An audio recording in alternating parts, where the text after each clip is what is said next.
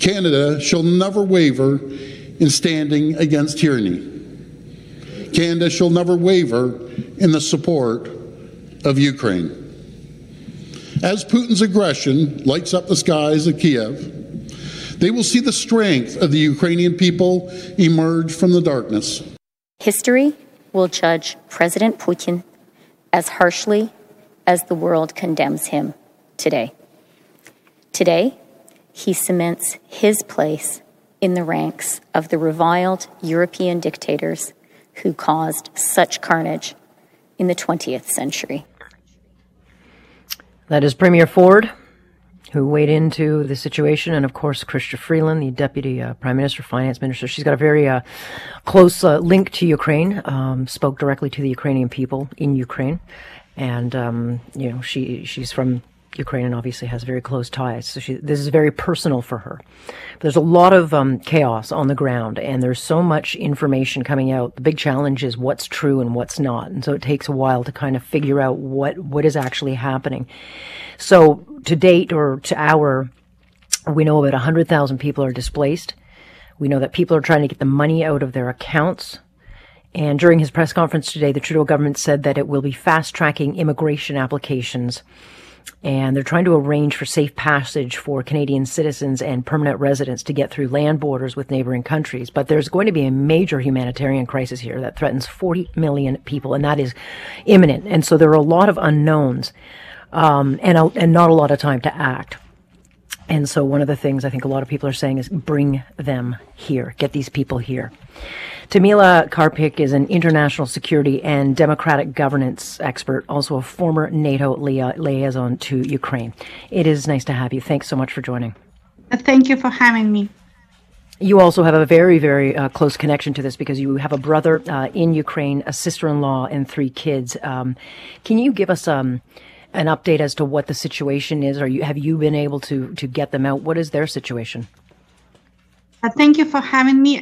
First of all, I would like to thank all the Canadian people for their support, and we look forward for more sanctions from the Canadian government, and looking forward for cooperation on that front. My family is there, my parents are there. And I just had the news that President Zelensky ordered the total mobilization, and the young man, not only young men, the age of from 18 to 60 cannot leave the country. So even if I want to bring my brother here, he will not go, and he cannot come, and he actually doesn't want to go because he wants to defend his motherland. But he has 3 young children, and it's not easy to get out of the city because the borders with Poland, Slovakia are overcrowded. There are so many people there, so many vehicles that it's probably not even safe to go there with the young children. So the situation What city are they, Tamila? What city are they in? My family is in the city of Ternopil. It's in Western Ukraine. So it's another interesting fact that everyone was predicting some fights in eastern Ukraine, in Donbass, but last night we've had explosions in western Ukraine in the airport of Ivano-Frankivsk, which is close to Hungarian and Carpathian borders. This is something that probably was very surprised for many in western Ukraine. That's where my family from. This has got to be just an absolute nightmare. I mean, I think there was always the knowledge, Tamila, that this would happen. It was talked about for months. The warnings were here, and of course, Ukraine has always lived under the threat of Russia.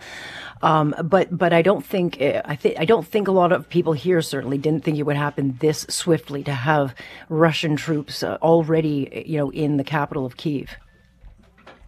Exactly, because you see, it's a little bit mistaken to say that this was just started, right? That's what a lot of media were saying. The war started 8 years ago when Putin annexed Crimea Peninsula and parts of Donbass, Luhansk and Donetsk regions. So people in Ukraine are used to this situation. So thousands of people were killed already over the course of 8 years, and refugees from eastern Ukraine fled to western Ukraine. So people kind of understood the situation, but nobody could predict that it will be full-scale invasion like Kyiv, western Ukraine. So, and everyone was talking about it. So it's really surprising why we were just talking, but didn't do enough to stop him. Now we have to take more actions to stop him.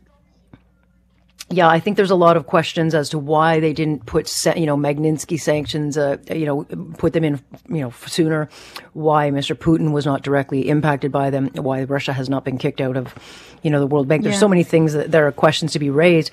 But one of the things we could do is bring Ukrainians here, and obviously there's a lot of family here, but that has not been yet put on the table.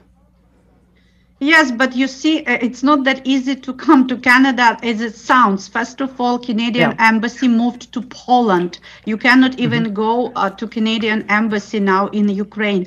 Not everyone can go to Poland. Not everyone have vehicles. What about old people? What about small children?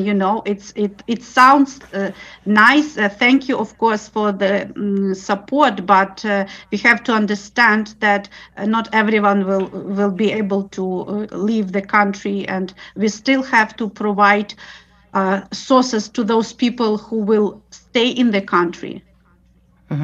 So what then is the option? Because the story of your family obviously is going to be echoed by millions of others. There are 40 million people in this country.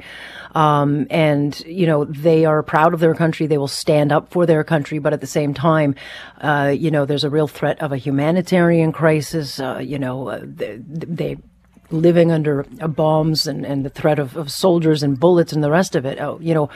Your story is one of many, many being told across the world right now.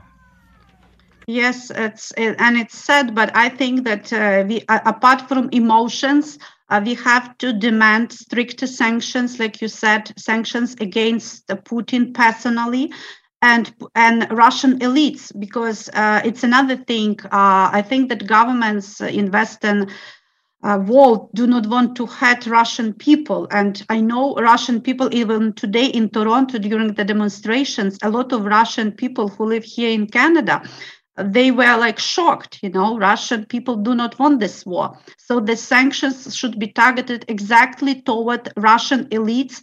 And the way I see it, this is my personal opinion, I think that Russian people in the grassroots and Russian elites, this is their role now. This is their role to overthrow this regime, to isolate Putin from power and change power in Russia. I think this is the only way. And also for Ukraine, NATO, this is happening at the NATO border, basically, And if I may say, I was representing NATO youth at the Canadian youth at the NATO summit in 2008. And my trip was funded by Security Defense Council of Canada when I was studying in Dalhousie University in Halifax. And this was historical summit, because this was the summit when Ukraine could get membership action plan to enter NATO. But unfortunately, because of some allies who refused to provide this plan, European allies, this membership action plan was not granted to Ukraine. I think the history would be totally different if Ukraine would at least have NATO perspective. Now NATO has to reconsider this. I understand that membership probably is not on the table now, but at least some different sort of cooperation, NATO-Ukraine partnership, or some more stronger partnership agreements with NATO, so NATO could be more forceful and more active in protecting Ukraine. Right. Yeah. Well, so far, sadly, they have been very reactive this whole time. And that now they're a coalition, but they have not been for some time. Just quickly before I let you go, Tamila, Mr. Putin made a pretty ominous threat to the world that if any country gets involved, they will suffer consequences never seen before. What do you think he's saying there, and how far do you think he'll go? if I knew, if you knew what is in his head, we wouldn't be in this situation right now.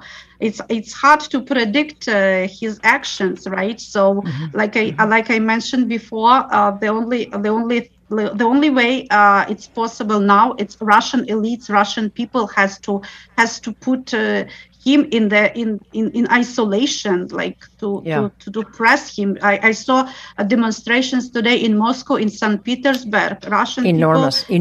Yeah, people don't want this war. And here in Toronto, I have Russian friends. They called me, say, Tamila, we don't want this war. Don't be angry on Russians. We understand, but we should understand their feelings, because now they treated like enemies to Ukrainians. But I'm up against the clock. We'll continue to talk. I very much wish you well. We'll keep your family in our prayers and certainly keep this story in the spotlight. Thank you very much for joining us. Thank you very much for your time, and thank you for all the support that Canada is providing to Ukraine. We stand with Ukraine. That is Tamila Karpik, who is just one of many in this country, who is now certainly watching and very connected to this particular story.